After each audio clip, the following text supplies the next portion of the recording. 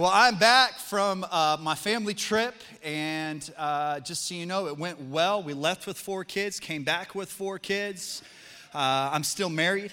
Our marriage is strong and healthy, and so for all accounts, it was a very successful family trip. It was really good.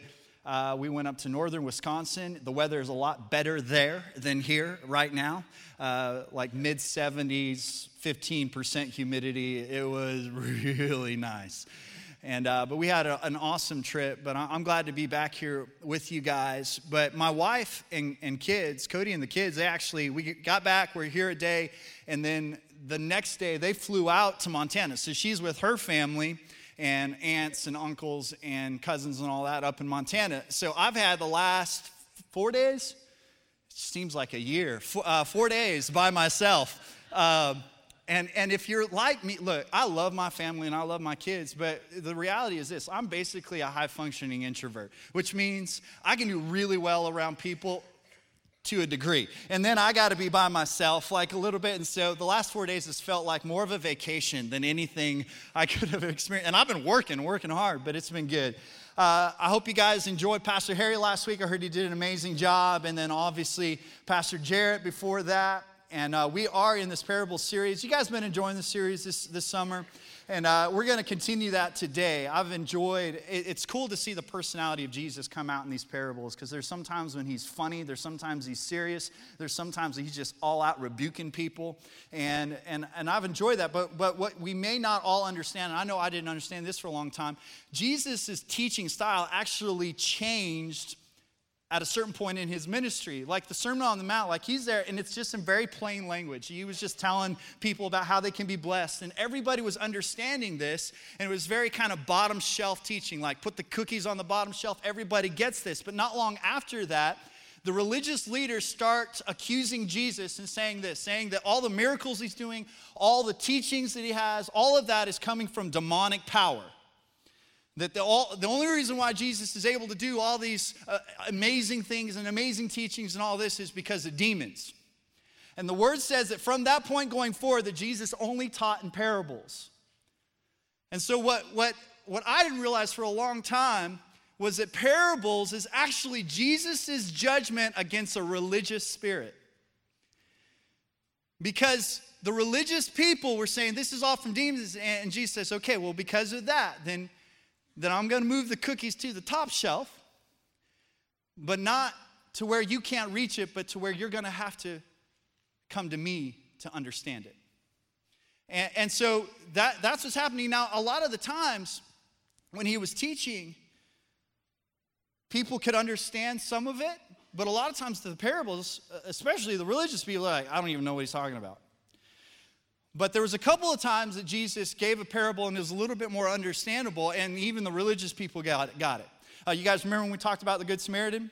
Now that one was just really, really clear, because Jesus made the Samaritan the hero of the story, which the Samaritans were the people that everyone was racist against, the Jews were anyway, and then he made the religious people the bad guys, and that was really clear, and that really ticked those guys off. But a lot of times when he's teaching these parables, people just weren't understanding what was going on. Like they didn't get it when he told the story. Anybody ever try to tell your kids something, try to explain something to them, a principle to them, and they just weren't getting it? Anybody ever? I'm the only one in the whole room. Come on, any parents in the room, you try to tell your kids about something, trying to get them to explain or understand a principle, and they just ain't getting it. Like, no matter how hard you try to explain it to them. Well, a lot of you can relate to this. Any of you ever have a problem with your kids understanding the proper cry for the proper situations? Okay? Like there needs to be a scale of crying, like one, like a little, like, just kind of like a little pout. And that's what happens like if somebody calls you a name or something like that, right? And then it needs to build from there. And so a 10 on the cry scale needs to be like compound fracture bleeding out. Okay? That's the only time you need to have a scale 10 cry. Well, a couple weeks ago, I hear one of my kids, I'll just go with that, outside screaming. Yeah, like I thought, oh my, like I almost ran out into the street with a gun. Like I thought, somebody's attacking my child, something's going, and I'll go out there and they're just standing there and they're laughing. And I was like, what are you doing? They said, I just thought it'd be funny if I made it sound like something bad was happening, and then you come running out here and you see me. And I'm like, I'm going to kill you. And so I went to a classic, right? I was like, look, you got to understand, there's a story of this little boy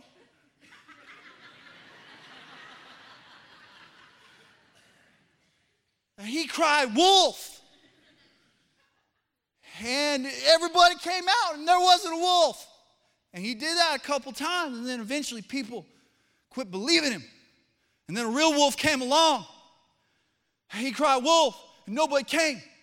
And that wolf ate that kid, and the kid went to hell. Because I'm like, they better get this.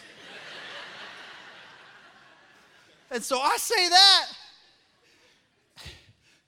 And this is probably going to give away which child it was. They said, Dad, that's not even practical. Wolves hunt in packs, not alone. I was like, you do not understand what I'm trying to tell you. Well, that's what wound up happening with a lot of these parables. It's like Jesus, he is trying to communicate an incredibly important principle, but he has moved it to a point. A lot of us, if you had kids in your house, you got young kids and you got some cookies. Everybody's got that one spot in a cabinet or in a pantry or something like that where you put the adult treats, right?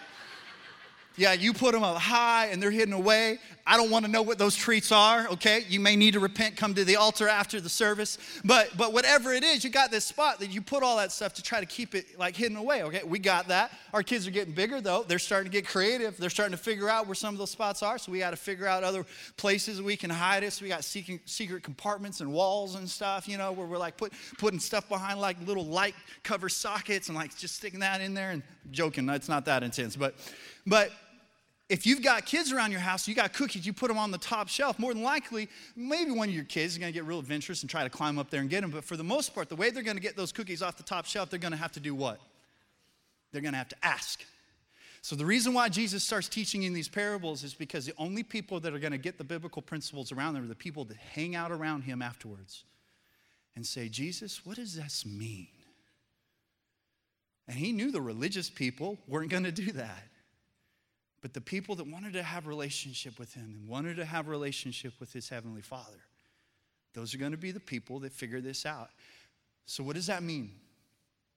Well, earlier in the scripture, when the religious people were saying, man, this is from demonic power, it says that it quenched the Holy Spirit. It hurt the Holy Spirit's heart. And so the only way that you really get anything out of any of these is you got to approach it with an open heart and say, Holy Spirit, I need you to help me. Would you be the great counselor? Because, you know, you've heard people teach around these parables and these principles maybe a long time. If you're raised in church, you've heard about it your whole life. But I still believe that there's something that God needs to speak to you. And I still think that there's a fresh revelation that he wants to give you, but you won't get it unless you come close to the heart of God for you and say, what do you want to speak to me? Will you please reach up and grab me a cookie and help me understand this?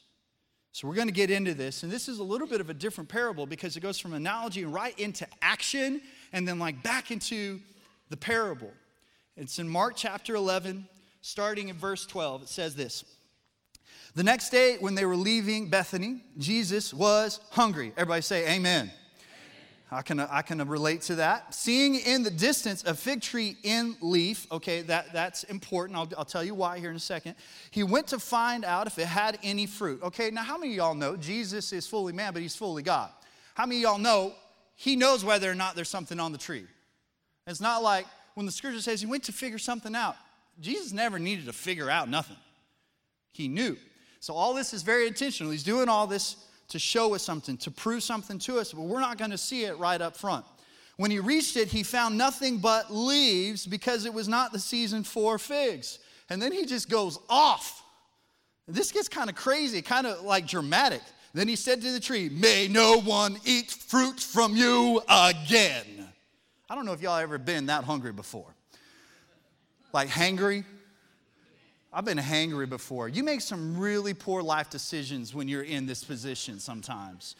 Like Jesus, he's traveling around, he's hungry. Anybody ever been traveling before and you get hungry and you look up, it's like the next town or city is 90 miles away and you're like, what am I going to do? So you see a gas station, you pull off in there and you go inside and there's heat lamps with some taquitos and some gas station, like burritos and all that stuff. And you're like, man, that look good. This is basically like a petri dish, like sitting under some heat lamps, right? Like a science project under there. And when you're that hungry, it's like, I don't even care. I love taquitos from a gas station. Maybe they are 3 days old, okay?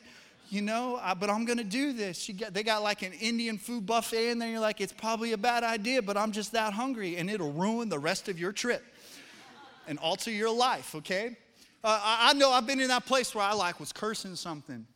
Because if you've been around very long, we don't have to do it around here very long, but a while back I was driving down to GLR. So I was speaking down there. I was like, this is awesome because I get to go and have some Jesus chicken because it's on the way. And so I pull off and I'm like, I'm going to give me some Chick-fil-A and this is going to be great. And I pull up and forgot it's Sunday. And chicken freaking filet is not open on Sunday. And I said the same thing. May no one ever eat at this restaurant again. It didn't work. I'm not that prophetic, I guess. On reaching Jerusalem, Jesus entered the temple area and began driving out those who were buying and selling there. He overturned the tables and money changers and the benches of those selling doves. People used doves to atone for sin. They would sacrifice doves, so these people are selling this to people because they knew people were coming in and trying to atone for their sins, and would not allow anyone to carry merchandise through the temple court. And he taught them, and he said, it is written, my house will be called a house of prayer for all nations. Okay, so I want you to get this. Remember the fig tree. What the fig tree represents is it represents the house of God. More specifically, it represents the body of Christ. So Jesus knows that he's getting ready to go into a house of God. And he's already setting this up. He's setting up this analogy to demonstrate what happens when you are supposed to be a place that produces or a person that produces fruit and you look like you're supposed to, but you don't. And it's the opposite. And the fact is that you are grieving the Holy Spirit. I love other translations that talks about how Jesus made a whip and went into this place. Like in there were like Indiana Jones with a bullwhip. And it just starts, I want to get that picture on the wall. Like we got the picture of Jesus holding like a little lamb and stuff like that. I want the picture of Jesus driving people out with a bullwhip. That sounds like a pretty cool picture to me. But he's obviously frustrated. This is righteous anger coming from him. But he's not just talking about the place. He's talking about the heart of the people in the place. He goes on to say, but you have made it a den of robbers. It says the chief priests and the teachers of the law heard and began looking for a way to kill him. So this ticked them off so much that they're starting to plot how to kill him. Because the whole crowd was amazed at his teaching. When the evening came, they went out of the city. In the morning, as they went along, they saw the fig tree withered from the root. And Peter remembered and said to Jesus, Rabbi, look, the fig tree you cursed has withered. Have faith in God. Okay, now you need to understand, him saying this is not like, yeah, because I told it and I have faith in my Heavenly Father and that's why it happened. He's not saying to have faith in God, to curse things and it to die. He's saying don't have faith in people, in things. Keep your faith in God. And I'll go more into what he's talking about as he gives this language, because we've read through this many times, but you may not understand the full context of the language behind it. Have faith in God, Jesus answered. I tell you the truth, if anyone says to this mountain. That's important. If you got your Bible app, you can highlight that word mountain.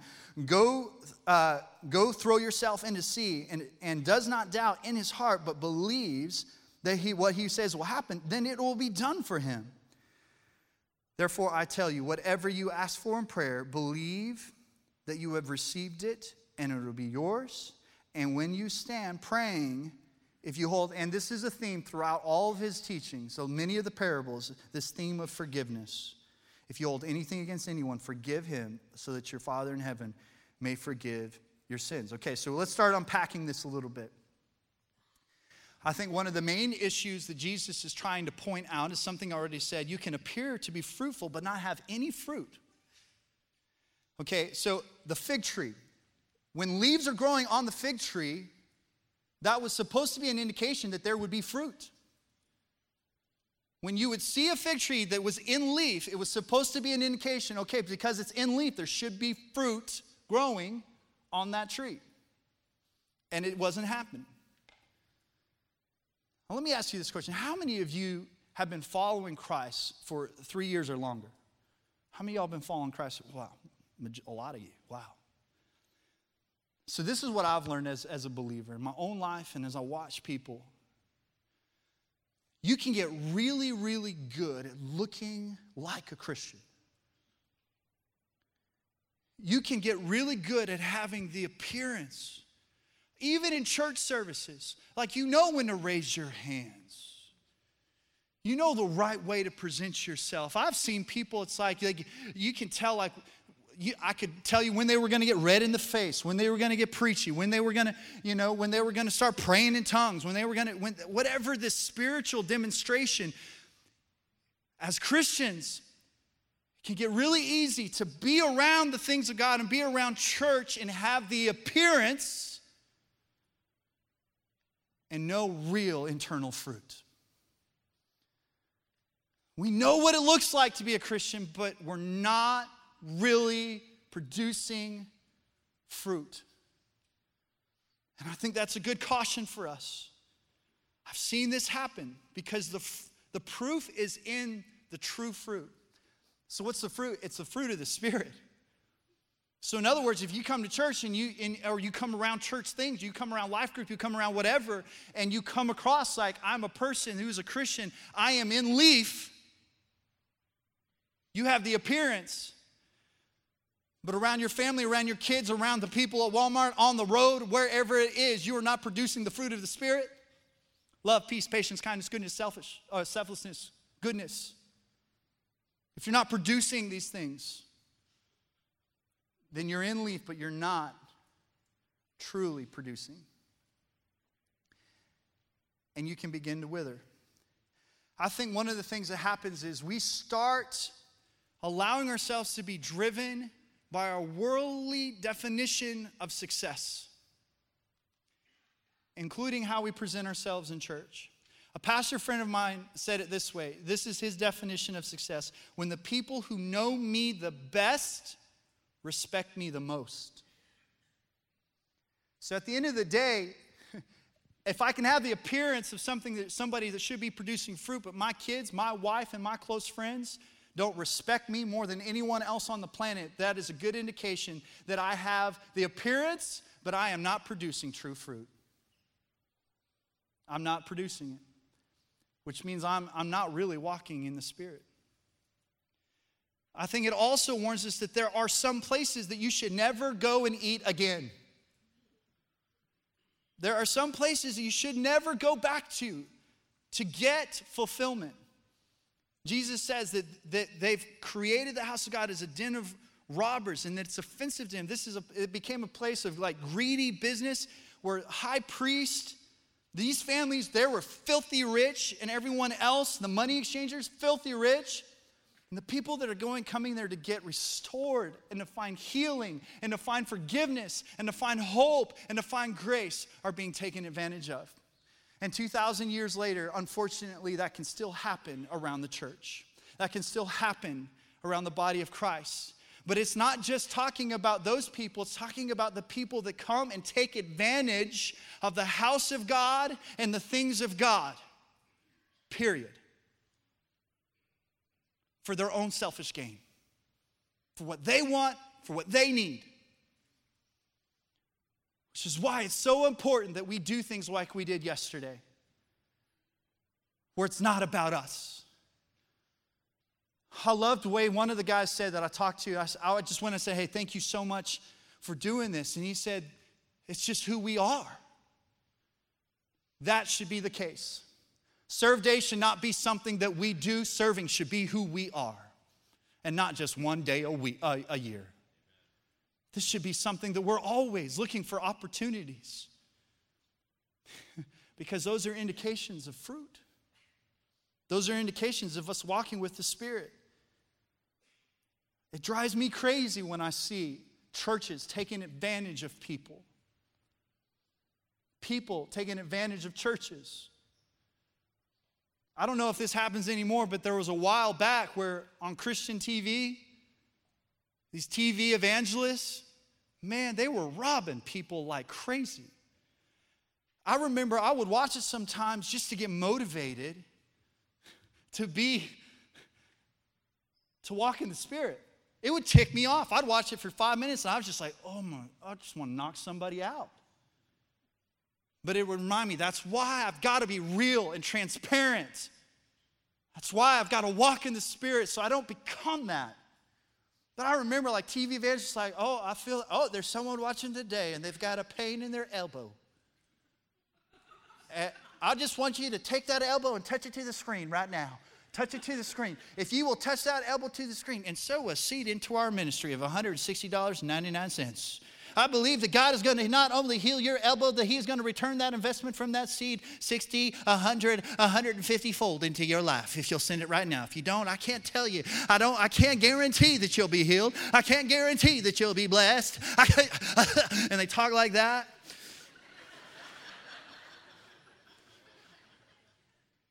I'm trying not to judge. It's not the style, it's the content that is unbiblical. This is my standard. But that drives me crazy. But one of the greatest concerns that I have right now is more that there's so many people in the church that are living a lifestyle where it is Jesus plus something else. Like Jesus plus my horoscope. Jesus plus these rocks that were blessed by a holy man. And if I lay those on my kids every night and pray over them, then they're going to heal them. I love Jesus. I just love my rocks too. I don't know why every time I do that, it winds up sounding like a country bumpkin. It's just the way it happens. I just default to that. I could try British. I'm going to sound like Forrest Gump. So it winds up being the same thing. But so many of these things, like cultish outlier groups that are kind of like Jesus-ish. Oh man, I'm just telling you, this book, this person, they just got a lot of really good things to say. Okay. I'm not saying that you can't learn from a lot of different places and a lot of different sources. But if it does not line up with this book, please don't make it a belief system. Please don't make it a conviction in your life. Please don't get on social media and start sounding like you're a believer and adding some Jesus in there and then communicating things that are not Jesus and not His Word. Be careful that you pass all this. Look, you should criticize even what I say according to the filter of the Word of God, according to the Holy Spirit. Please don't ever just come into any situation just be like, oh yeah, this is really good. Whatever you say, I'm just going to soak it up. That would be foolish. By the grace of God, by the relationships that I have, by the fear of the Lord that I try to walk in every day, I hope I never say or do anything that would lead you away from this truth. But by the Holy Spirit, and by your own understanding and revelation of the Word, you are accountable and responsible that you examine everything. And when I say be critical, I don't mean start sending me emails like, hey, the way you said that, and that's just not you. What I'm saying is critique, examine, measure everything according to the Word of God. Because if you don't, you will feed in places you should never feed. And you should never go back there to feed there. Because sometimes there are things that look good, taste good, and they'll kill you. A long time ago, I was in Mexico in this village, and there was a lot of times we would, for the meal, like we would slaughter an animal and prepare it. And so we slaughtered this pig, and we were preparing this pig, and they just made this big pot where they fried everything. And when I say everything, I mean everything. And so they serve that out, and they've got some mole up in there, and some rice, and some handmade tortillas. And I'll tell you what, it's killer. It's really, really, really good. You wouldn't imagine that everything that they put in this, like every part of this pig was in this pot. You wouldn't imagine, but it was all really, really good. First bowl was good, and the second bowl was good. And the third bowl, I started looking around at our team, and I'm noticing they're getting really uncomfortable. Like something's going on. And so I was like, okay, well, hold up. And right around that time, one of the ladies, like the lady of the house, came in, and she had this really concerned look on her face. And I speak some Spanish, but she was so upset. She was speaking really fast, and I couldn't understand what she was saying. So she went to our translator, and she told him something, and then he said, y'all need to stop eating that. We're like, we have 3 bowls. And it turns out that a couple of the young ladies that she sent down to the river to clean out the intestines, that one of the bowls they were supposed to clean didn't get clean. And they cut all that up and put it in our soup. I tell you, that made the next few days a little bit difficult for us as a team. A little Montezuma's revenge, if you know what I mean. There are some things in your life that can look really good and taste really good. But if it hasn't been examined, it can kill you. So I want to give you some keys to a fruitful life. And really it boils down to faith and forgiveness, because those are the 2 things that Jesus highlights at the end of this story. The first thing I think we need to do, we need to pray for God to remove anything that is causing us to be unfruitful. Pray for God to remove anything that's causing us to be unfruitful. Verse 22, it says, have faith in God, Jesus answered. Truly I tell you, if any of you says to this mountain, go throw yourself into the sea, and does not doubt in their hearts, but believes what they have said, it will happen. It will be done for them. Therefore I tell you, whatever you ask for in prayer, believe that you have received it, and it will be yours. But what you may not understand, one of the titles of the religious teachers at the time translates to mover of mountains. That was one of the titles. So Jesus is going back at the religious teachers again and saying, no, it's not a hope in man. It's not a hope. It is your faith partnered with God that moves mountains. Nothing else. No one else. It's your faith and your passion and your pursuit of the presence of God that moves mountains. That's what it is. Look, I've seen sometimes when a lot of people have been rallied around something, praying for something, but then I go and speak to the people who they're praying for in the situation they're praying for, and those people are away from God and not pursuing God and don't have an intimate relationship with Him. They call themselves Christians, but they're not in relationship with God. And so there are people believing and praying, but the truth is that sometimes what God is most interested in is the people that are in the middle of the situation and circumstance. His number one priority is for them to be in intimate relationship with Him. His number one priority is not to fix the situation or the circumstance. His number one priority is to make sure that they know who they are in Christ.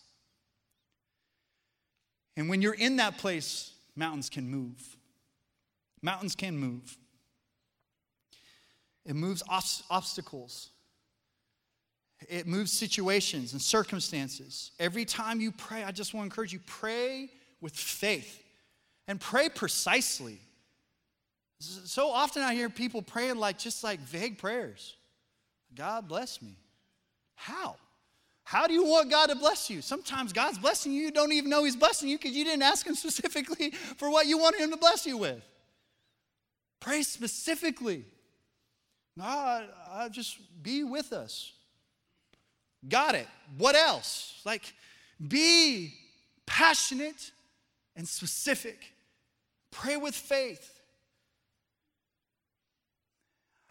Put your heart out there and say, God, will you move in these particular areas of my life? And then begin to list them specifically and intentionally. You know, I find that most of my struggles have nothing to do with Satan. He is a defeated foe. Usually that's not the issue for me. I don't go around saying, man, the devil be so busy today in my life. Not today, Satan, not today. Because usually I don't operate that way. I don't feel like that's the case. I don't feel like it's like Satan's always coming, his demons are coming at me. You know what the thing that gets me the most? My own habits. My own decisions. My struggles. My temptations. But when I'm honest and real with God and with someone that I love and trust about those things and say, I need God to move in this, that's when freedom comes. That's when God can really change some things. If you don't, you will wither. People who wither, I think there's a few things that people who wither, they have these tendencies. First of all, people who wither edit Scripture.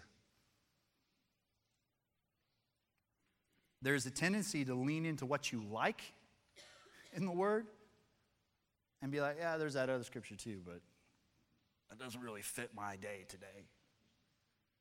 Doesn't really fit how I'm feeling. That's a dangerous place to be.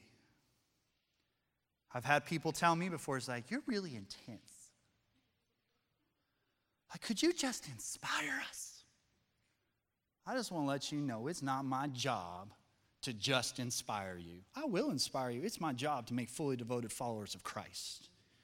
And I'll tell you sometimes, most of the time, that's going to take some challenge. That's going to take some uncomfortable things being heard and being said. It is a reality. And I'm not going to compromise the Word of God. I'm not going to say some things because I feel like people will, maybe I can have more. Look, this church could be 3 times this size. All I'd have to do is compromise a little Scripture. And I'm not interested in it. No way. Not going to happen. Won't do it. People that wither, they live an unexamined life. In other words, they don't peer into their own soul and ask the hard questions.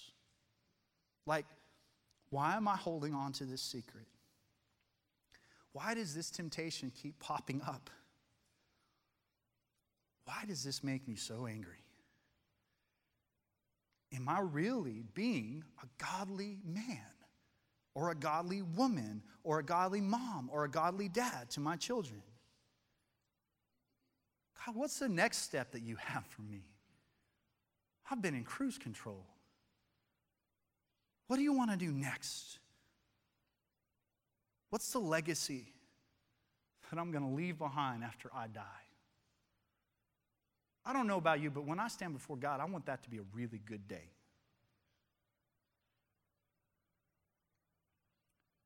And I think if you've confessed Jesus Christ, your personal Lord and Savior, you're going to go to heaven. But that day could be difficult even if you're going to heaven. Because just like Pastor Harry spoke about last week on the parable of the talents, there's been some things that God has given you. Are you being faithful with them? Questions like,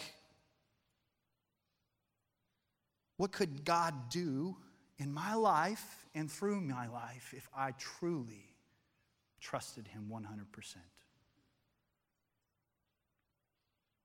What would God do with my life? What could God do with my life? And what will God do if I open to Him in that way, just 100% in every area? It says in Psalm 139, 23 through 24, search me, O God, and know my heart. Test me, test me. This is an intense prayer by David. Test me and know my anxious thoughts and see if there's any offensive way in me that leads me away from everlasting. People who live an unexamined life.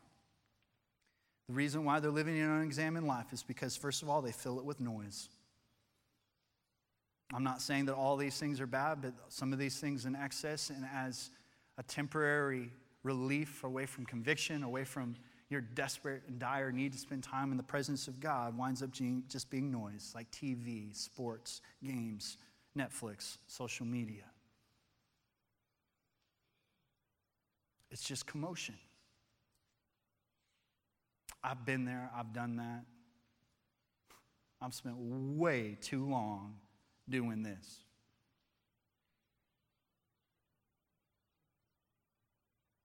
That thread just keeps going, by the way. It doesn't end. It's designed. It'll keep populating. You could spend your whole life. Then you pop a video like, I just want to watch this one video. Guess what? They've designed it to where as soon as that video is done, there's another video coming. Before you know it, it's just noise. Or maybe it's not that you're laying back doing that, but you just fill it with activity. If you have an unexamined life, you could do that too. You just fill it with activity. Just go, go, go, go, go, go, go, go. More stuff, more doing. Dude, we got to get over here. We got to do this. We got to do this. We've talked about this before, but you cannot love and you cannot grow until you slow down. You can't love your spouse, your children, your neighbor until you stop and slow down. Psalm 46:10 says this, be still and know that I'm God. But the opposite is also true. Never be still, you'll never know God. You can't. He speaks in a whisper. He's a gentleman. He's knocking. You've got to slow down long enough to answer.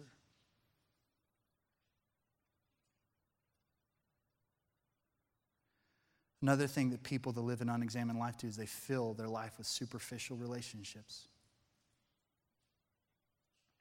Superficial friends, people that are stagnant, people without vision, people without a dream, people that are satisfied with just kind of skimming the surface of life. But Proverbs 27:17 says this, for as iron sharpens iron, so one man sharpens another. You ever start rubbing some iron against iron, like hard? Sparks fly. It is violent. It is uncomfortable. It's not easy.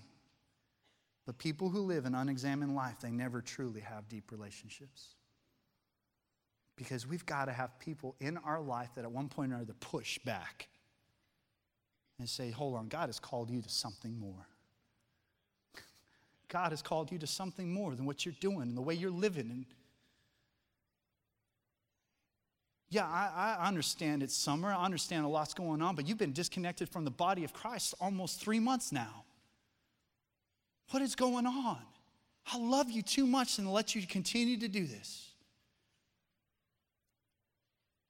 If you live an unexamined life, you won't have people around you that are that kind of a friend. Because by the way, that's real love. That's when people really care about you, when they hold you to the standard of who God's called you to be. That's real love. So there's like 3 points, 3 sub-points, 3 sub-sub-points, all in that one point. Last point is this. Maintain a quick to forgive attitude. You got to have some faith, and then you got to be willing to forgive. If you don't, you wither. If you don't, you won't produce fruit. I'm going to wrap this up. When you stand, pray. If you hold anything, everybody say anything. Anything against anyone. Everyone say anyone. Forgive them so that your Father in heaven may forgive your sins. Now, some of it, we could read this verse and be like, well, yeah, I forgave like so-and-so for stealing all that money from me, or so-and-so for abusing me, or so-and-so for, but this is saying anything and anyone. That's so hard. Because we have to deal with other drivers.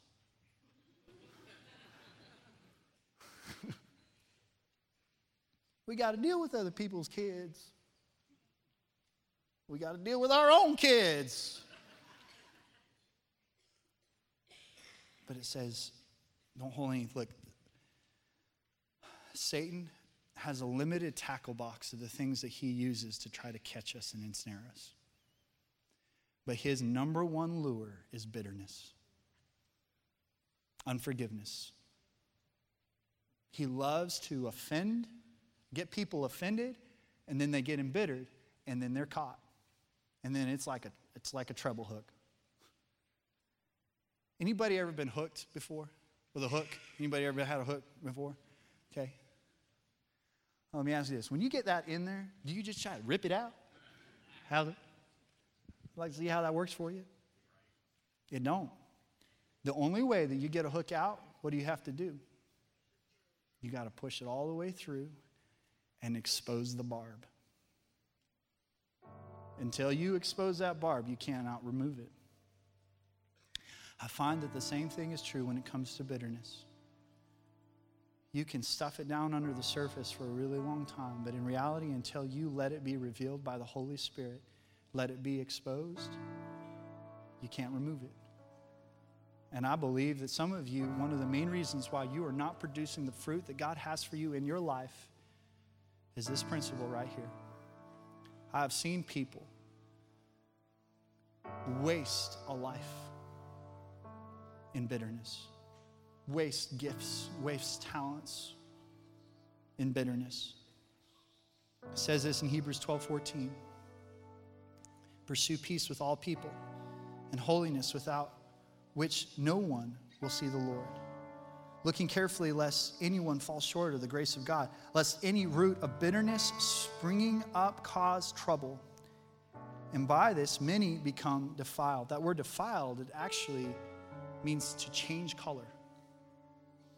I've seen this happen in people's lives. I've seen people have medical issues. I've seen people almost die because they have so much bitterness and unforgiveness that is built up inside of them. Some of you, you know when you're bitter. You know when you're bitter, but some of you, you don't see it. It's a blind spot in your life. And so here's some indications. If you have a tendency to be critical all the time, if you have a difficult time celebrating people, celebrating victories, if you have a difficult time just allowing something positive to happen without critiquing what didn't happen positive,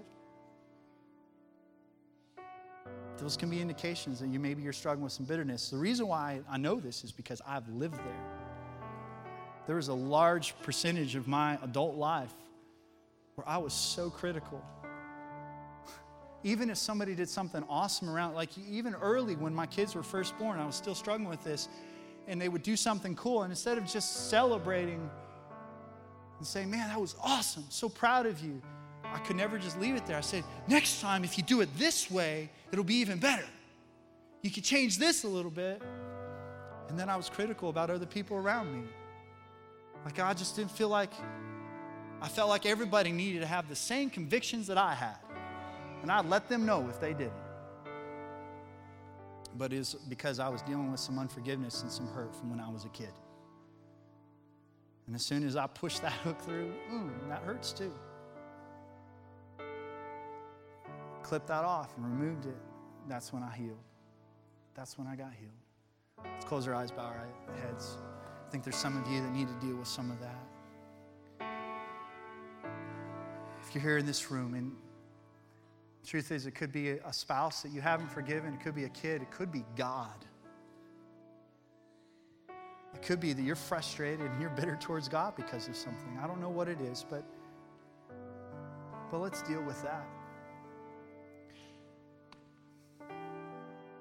If you're here and you would say, man, that's me. I know that I'm dealing with some bitterness. I know that it's keeping me from being fruitful. I'm withering.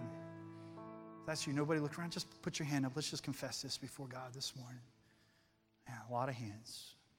Father God, we just confess that we're weak and we need your grace. We need your grace. God, you've forgiven us for so much. You've forgiven us for so much. You're never impatient. You're never critical towards me. Why do I think it's okay for me to be so judgmental and negative and critical towards other people? Right now, I just confess that. I sin. I confess I've missed the mark on that. And I know what I need more than anything. I need a deeper, clear revelation of how much you love, forgive, and have given me grace. Because I know I can't give what I don't have. So God, help me. Help me. help expose anything in me. God, whatever the specific time or situation or circumstance or person that has caused this hurt, that has caused this bitterness, reveal it, God. Show me by your Holy Spirit. Help me to see it so I can remove it, so I can be healed. Thank you, God, for doing that. If you're here in this room, you've never accepted the love, the grace, and forgiveness in Jesus. If you've never accepted eternal life through a confession of who He is as your Lord and Savior, or maybe you did, but you're away from Him and you need to come back to Him. But you know you're away from God right now. You have no confidence. If you died this afternoon, you have no confidence that you would go to heaven. And I want to give you that confidence. And if you're in this room and you're just ready and you would just be willing to confess, yeah, I need Him. I need God. I need a relationship with Him through His Son, Jesus. If that's you, will you please put your hand up right now? Nobody looking around. As soon as I see your hand, you can put it down. Thank you, man. Thank you so much. Got it. Thank you, guys. Thank you, guys. Got it there at the back. Thank you. You raising your hand doesn't get you saved. I just want you to know your pastor and brother in Christ is seeing you and believing with you right now. Anybody else, if I didn't see you, got it. Thank you. Thank you, guys. Thank you. Anybody else? May the grace of God hit you right there in your chair like you've never experienced before. May His presence rest on you in this moment. And all you have to do is just say something like this. You need to go public with this decision at one point or another through water baptism. I'd encourage you to do that. I'd encourage you to tell somebody about this as soon as you can. But right there in your chair, just say, God, here's my life. I know I'm a sinner. My sin separates me from you.